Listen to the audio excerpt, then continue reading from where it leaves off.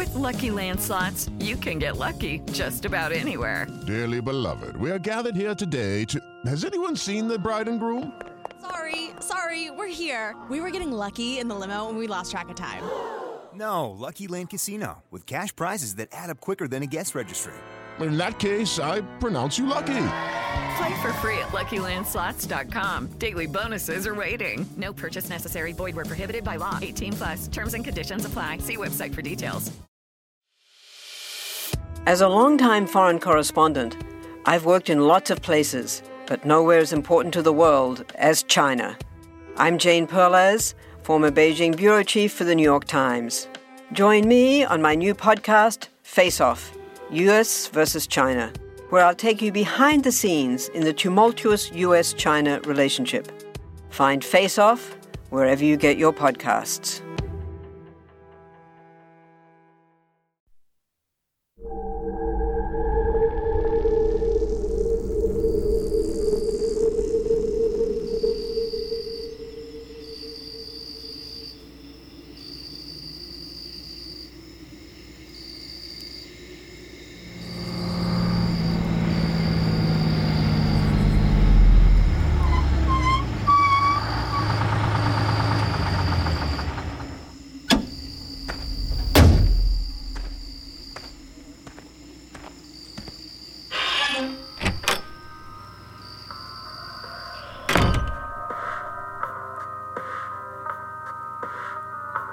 Many of those who are most familiar with the phenomena of life and death have left precise instructions in their wills for various preventives which experience has shown to be necessary, and in some instances a combination of these, so as to make doubly sure that they shall not be subjected, like thousands of human beings, to the unspeakable horrors of being buried alive. From Premature Burial and How It May Be Prevented, by William Tabb and Colonel Edward Perry Vollum. Hey y'all, welcome back. Today we're going to head over to Edisto Island out in South Carolina, just south of Charleston. Well, while we're there, we're going to revisit a story that I actually worked on a long time ago when we first started the podcast. But I just never felt like we quite did it justice, so it hasn't been available to anyone outside of our Patreon supporters for quite some time. Now, this is not that episode in any way, shape, or form. It's new research, almost an entirely new script, the whole deal. In fact, I don't even bring it up in the first place because you might recognize the story if you've been listening for a while or you read creepypastas. It is the tale of Julia Legare. But before we head into that heaping pile of humidity that is this cemetery in the Low Country, I just have a couple of quick reminders. I still have a ton of stuff going on this summer. I'll be giving ghost tours down here in Franklin, Tennessee, and attending some conferences all over. So if you're interested in hanging and talking ghosts, please head over to the website southerngothicmedia.com and visit the live events page for more info. Next month, I'll be in Illinois and Texas, so check that out and come back every now and then to the page because hopefully we'll be adding even more stuff to the schedule in the next few months because y'all, I just love telling stories, and it's such a blast meeting people who enjoy listening. So with that, let's go ahead and get on down to the South Carolina shores. Edisto Island sits in the waters of the Atlantic Ocean, just 42 miles southwest of Charleston. Its 78 square miles of beautiful beaches and fertile farming land are part of a chain of over 100 barrier islands known as the Sea Islands, which stretch along the eastern coast of the United States from South Carolina down to northern Florida. Prior to European settlement, Edisto was used seasonally for fishing camps by the indigenous tribes of the region, but by the time of British colonial rule, they became extinct. By the end of the 18th century, the British colonists that lived here began harvesting timber and farming indigo and rice, as well as exporting deer skins and cattle hides to Europe. But the real wealth came to Edisto Island after the American Revolution, when the newly minted American plantations began farming a highly profitable form of cotton known as Sea Island cotton. Well, this incredibly silky and highly lucrative crop has extra long fibers, properties similar to the well-known likes of Egyptian cotton, making it one of the most valuable exports in the world at the time. The demand back in Europe, combined with the invention of the cotton gin, made these planters of Edisto wealthy beyond belief. Of course, just as it was in much of the American South, this lucrative economy was being subsidized through the heavy use of slave labor.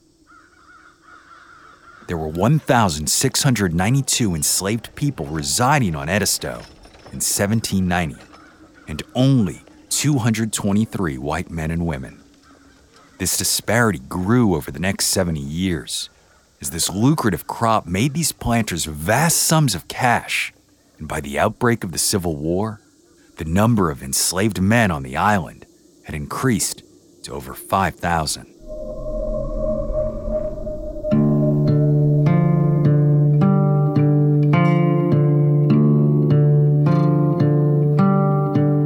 One of the most profitable of these plantation owners was a man by the name of William Seabrook, whose beautiful home still stands today.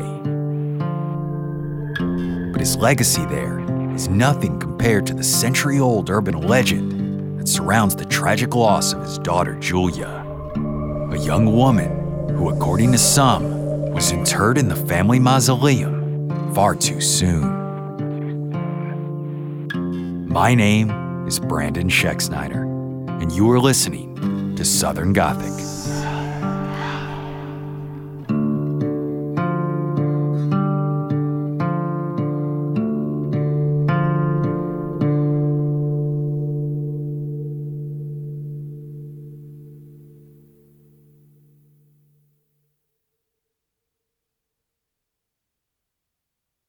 Hello, it is Ryan, and I was on a flight the other day playing one of my favorite social spin slot games on ChumbaCasino.com. I looked over at the person sitting next to me, and you know what they were doing? They were also playing Chumba Casino. Coincidence? I think not. Everybody's loving having fun with it. Chumba Casino is home to hundreds of casino-style games that you can play for free anytime, anywhere, even at 30,000 feet. So sign up now at ChumbaCasino.com to claim your free welcome bonus. That's ChumbaCasino.com and live the Chumba life. No purchase necessary. VGW. Void where prohibited by law. See terms and conditions. 18+. Y'all, I want to take a quick minute to tell you about one of my favorite nonprofit organizations here in Middle Tennessee. It's called Poster Nashville. Now, this organization supports people during times of housing or medical crises by providing compassionate, temporary care for their pets. That's right, Poster helps secure loving homes for beloved little furballs when their human companions are going through things that might otherwise cause them to have to give them up. But since Poster began back in 2020, they've been able to reunite nearly 250 pets with their loving pet parents after they were able to secure housing, keeping families together through tough times. Of course, y'all, I have to say from personal experience, it's been an awesome program to be around. My kids and I have been fortunate enough to hang out with some of the pups, and trust me, what Poster is doing through a devoted network of volunteers is absolutely heartwarming. So if you'd like to help, Poster is in the middle of their annual fundraiser right now, trying to hit a goal of $20,000, and it would mean the world to me if you'd consider helping us get there. All you got to do is visit southerngothicmedia.com/bark. That's right, southerngothicmedia.com/bark.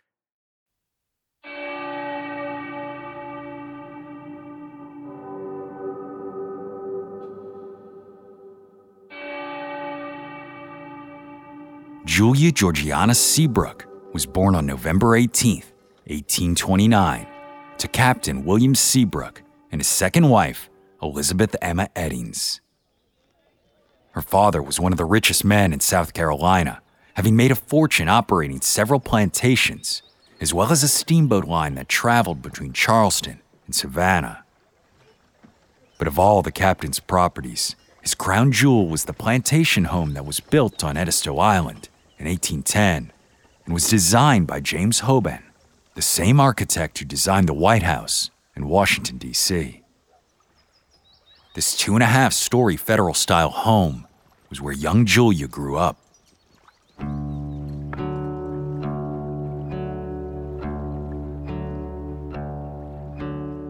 Little is known of her early life, but in 1848, she married a man by the name of John Berwick Legare.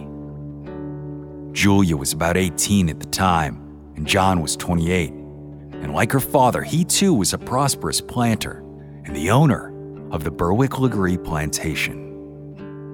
As most of these wealthy planters did, they split their time between Charleston and Edisto, and together they started a family.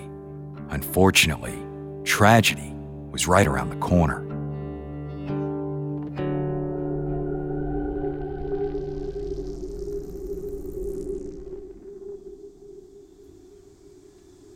In 1852, while visiting her relatives at their home in Edisto Island, 22-year-old Julia Legare fell ill. What likely began as a sore throat quickly turned more severe with the onset of a fever, a fierce barking cough, and a swollen throat that hindered her ability to breathe. The local doctor was called, and upon examination, he found whitish-gray patches in her throat. The diagnosis was not good. Julia had been struck with diphtheria, and there was little that they could do for her. So the family waited and prayed, hoping that she would recover. But eventually, Julia just slipped further away, deep into a coma, and after many days and nights passed, their worst fear was realized. Julia succumbed to her fate. After the doctor declared her deceased, the family moved quickly to say their goodbyes and ready their beloved's remains for burial. This had to be done fast for two reasons. First, diphtheria was highly contagious, and they hoped to prevent any further infections from spreading. Second, the heat and humidity of Edisto Island meant decomposition of her body would take place rather quickly, a sight that no one was prepared to see. So according to legend, the beautiful young mother was prepared for burial the same day that she died. She was lovingly dressed in her favorite gown and then taken to the Legare family mausoleum at the Edisto Island Presbyterian Church. Her body was placed inside the beautiful rust-colored structure, and then the large marble door was firmly shut and securely locked in place. A grim reminder of the finality of death. But some believe that the story did not end when that mausoleum door was shut. It is said that in the week following Julia's burial, the faint sound of weeping and screaming could be heard emanating from the church cemetery. Yet no one walked the grounds to see if they could find the source.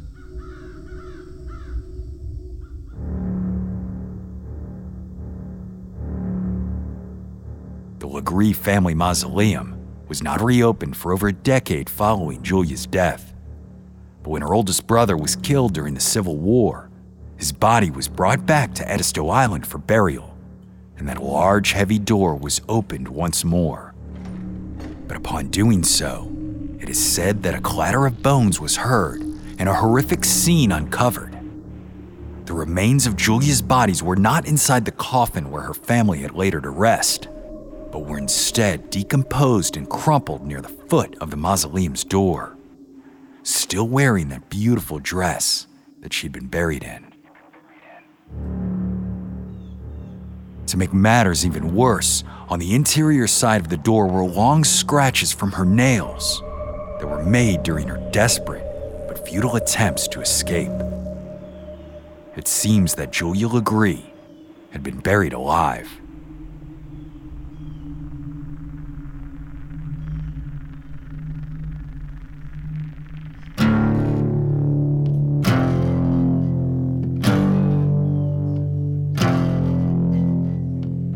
Despite the shock and horror over the discovery of Julia's remains and the truth of her fate, the family could do nothing more but bury the girl again. And once more, the heavy mausoleum door was closed tight and locked. But it was not long after that when Julia's family, still reeling from this brutal discovery, visited the cemetery again to pay their respects. And to their surprise, the mausoleum door was wide open. Thinking that it simply hadn't been secured properly, they shut it again and relocked it. But weeks later, the local clergyman noticed that the door was open once again. He ordered it to be shut and secured. But this was not the last time that this order would be placed. It happened over and over again.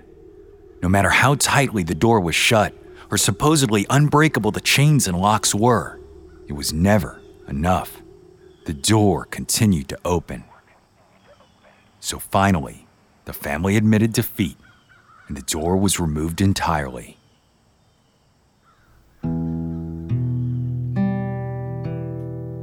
For many, it is believed that Julia's spirit was finally able to rest in peace with the knowledge that she was no longer locked away in that wickedly hot and humid tomb. Others, however, say that her spirit kept the door from staying sealed to ensure that no one else in her family should ever suffer the same tragic fate that she endured.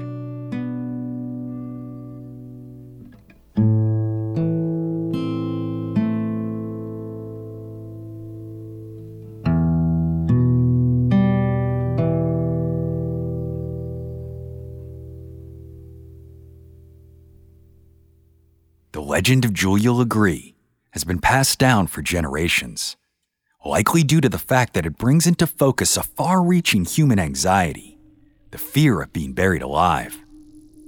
This theme has been explored throughout time in a plethora of different mediums, but it seems to have first appeared in the early writings of Pliny the Elder, a Roman author, naturalist, and military commander. He wrote, quote, "Such is the condition of humanity, and so uncertain is men's judgment that they cannot determine even death itself." This fear, known as taphophobia, reached peak public consciousness in the 19th century. And as we discussed in our episode, The Premature Burial of Octavia Hatcher, it was a fear that even President George Washington has been recorded as having. Despite an increase in the development of the medical profession at this time, the challenge of definitively identifying death did still exist, although the standards hardly evolved, which included holding a mirror or glass beneath the nostrils to see if someone was breathing, or touching the skin of the person with a piece of heated metal for several seconds to see if there was a physical reaction. Infamously, Edgar Allan Poe addressed the topic in several of his works. First, in the 1839 short story, The Fall of the House of Usher, and then again in 1844's The Premature Burial. It is in this story that the narrator states, quote, "It may be asserted without hesitation that no event is so terribly well adapted to inspire the supremeness of bodily and of mental distress as is burial before death." But Poe was hardly the only author to explore the fear. By 1896, the dread of premature burial grew so large that organizations were formed to address the concern, including the London Association for the Prevention of Premature Burial. As part of their mission, the association publicized the hazards of hasty interments and distributed pamphlets that told stories about close calls. They also encouraged the use of coffins with built-in safety devices and pressed for more morgues and mortuaries to be built, as the only true way to determine if a person had indeed died was to wait and see if the remains began to rot. And these facilities would provide a location precisely for that. But was there truly a legitimate and widespread danger of being buried alive? That's unlikely. In a 1904 publication of the British Medical Journal, it was reported, quote, "The majority of alleged occurrences by which such fears are bolstered up prove upon examination to be either old wives' fables or stories from dubious American sources, and in both cases to be evidence of a character which would scarcely be quoted in support of any serious proposition." As for the legend of Julia Legare, there are certainly elements to the tale that provide a memorable story. But the question is whether or not it too is an old fable or is based in fact. We'll explore this question and more after the break.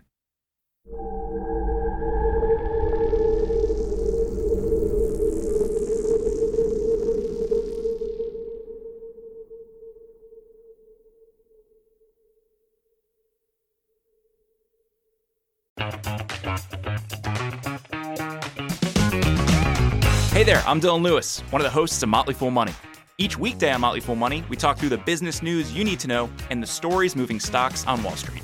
On weekends, we dive into the industries shaping tomorrow and host the experts, authors, and executives that understand them. Tune in for insights, a long-term perspective on investing, and of course, stock ideas. Plenty of them. To quote a listener, it pays to listen. Check us out and subscribe wherever you listen to podcasts.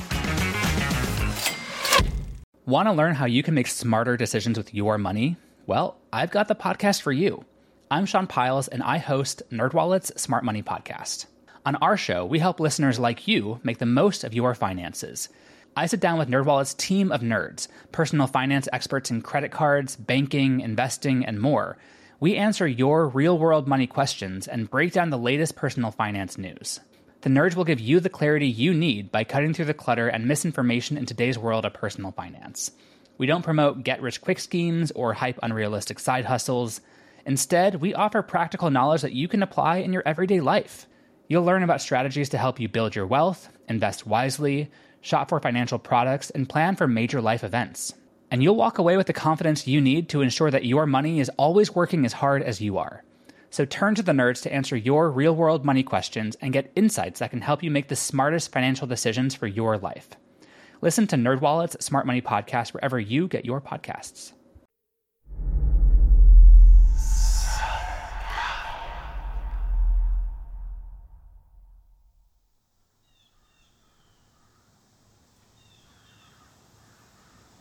Julia Legare died on April 15th, 1852.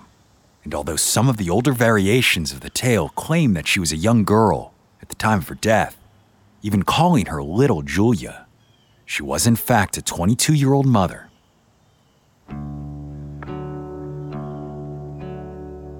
Diphtheria is most frequently blamed for the tragedy. For centuries, this horrific disease was a major cause of illness and death among children in America. The extremely serious bacterial infection spread simply and easily from one person to another through the air when an individual coughs or sneezes. Once transmitted, the infection quickly and methodically creates a thick coating of dead tissue in the throat or nose, leading to severe difficulty in breathing and sometimes paralysis, pneumonia, and even lung failure. Today, the disease is practically non-existent in the developed world. But back in the decades leading up to the Civil War, not much was known about it, how to prevent it, or even worse, how to treat the inflicted. Whether or not this was in fact the cause of Julia's death is unknown. There's thus far been no documentation discovered to support the claim. In fact, nothing other than oral tradition even attempts to identify her cause of death at all.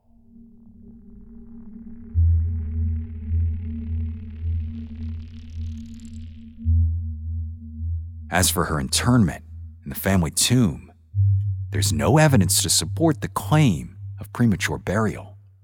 While the story purports that her family had discovered her remains crumpled on the floor after reopening the mausoleum between 10 to 15 years after her death, the reality is that her son, Hugh Swinton Legare, was interred there only 2 years later, not a Confederate brother, as oral tradition claims. Hugh died at the age of 6 in December 1854, also from an unknown illness, and he was followed by his father, Julia's husband John, not long after in 1856. John was 37 years old.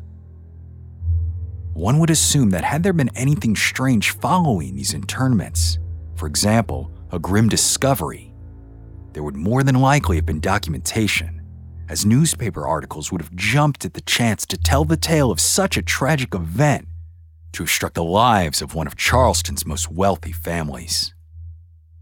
Yet there are no stories or even vague mentions that any such tragedy occurred. With this in mind, the only question that remains was if it was even possible for Julia Legare to have been buried alive and then escaped the tomb, only to find herself trapped behind a locked door.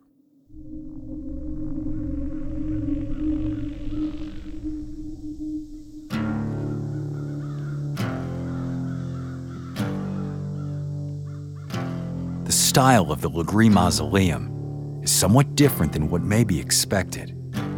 Normally, a tomb such as this would have burials in or along the walls of the structure. In contrast, the Legare tomb appears to have a single burial crypt in the floor. This floor crypt, where the casket would be interred, was then covered by what appears to have been a slightly raised cement slab. If Julia Legare had been buried in a coffin in the crypt below the slab on the floor, and she had awoken after being buried alive, not only would she first have had to broken out of the casket, but she then would have had to have pushed aside that concrete slab that lay above her, likely in a weakened position. The amount of effort required to do this would have most certainly far exceeded anything Julia was capable of. As for the divots in the mausoleum's marble door that the story claims were left by Julia's fingernails as she scratched at it in her attempts to escape, it's unlikely that a single person's nails would have been able to leave marks of any lasting significance on stone as heavy as marble. Perhaps at some time there were strange marks on the door, which could have encouraged such an element to be introduced into an entirely true story. But unfortunately, that original door is no longer there to examine.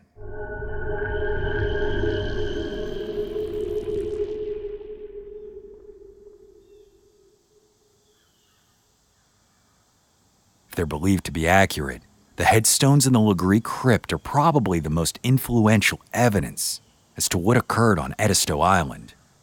The marble markers are set in the back wall of the structure, and they indicate that there are only 3 members of the family buried in the J.B. Legare tomb. First was Julia, interred in 1852. The second was her son Hugh in 1854. And finally, John, who died in 1856. So if Julia was in fact the first in this tomb, was it built solely for her upon her death? If so, one would assume that her burial may not have been rushed. On the other hand, it may have been built after she was laid to rest elsewhere and then moved. Or since it was a family tomb, it may have even been built prior. We will never know.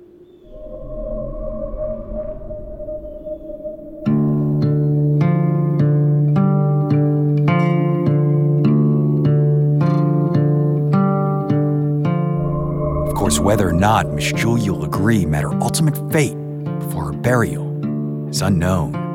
But this has not stopped many from believing that strange things do happen at the Legare family tomb. Visitors are said to have captured images of faces and photographs taken there. Sometimes they seem angelic, and some demonic. Others report that the apparition of a young woman has been seen in the area, walking amidst the beautiful backdrop of this low country island. Most, however, simply report the feeling of a strange energy overcoming them when they visit the tomb. Perhaps it's something letting them know that they're not alone. Or maybe it's the spirit of Julia Legare attempting to protect them from becoming trapped, as she had in life.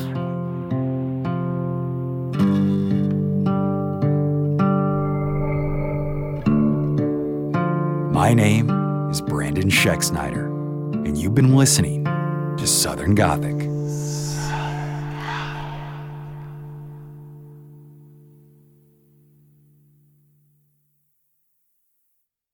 Southern Gothic is an independently produced podcast created by siblings Brianne and Brandon Scheck-Snyder with the support of listeners like you. This month, we'd like to thank our most recent Patreon supporters, Lauren Caudill, Kelsey Hill, Nancy Williams, and Barbara Terry.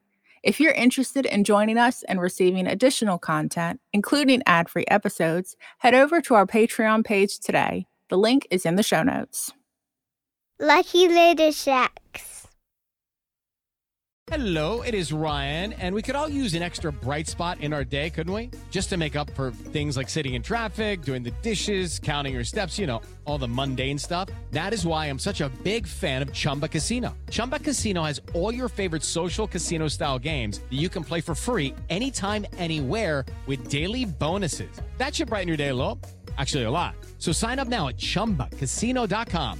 That's ChumbaCasino.com. No purchase necessary. VGW Group. Void where prohibited by law. See terms and conditions. 18+. What's something you learned in history class that you feel like wasn't the whole truth? Better yet, what's something you didn't learn at all that was omitted completely? That's what I like to call redacted history. My name is Andre White, the host of the Redacted History Podcast, the place where history's forgotten events, heroes, and villains get their story told, one episode at a time. The Redacted History Podcast. Real history never dies. Stream the Redacted History Podcast on Apple Podcasts, Spotify, or wherever else you get your podcasts.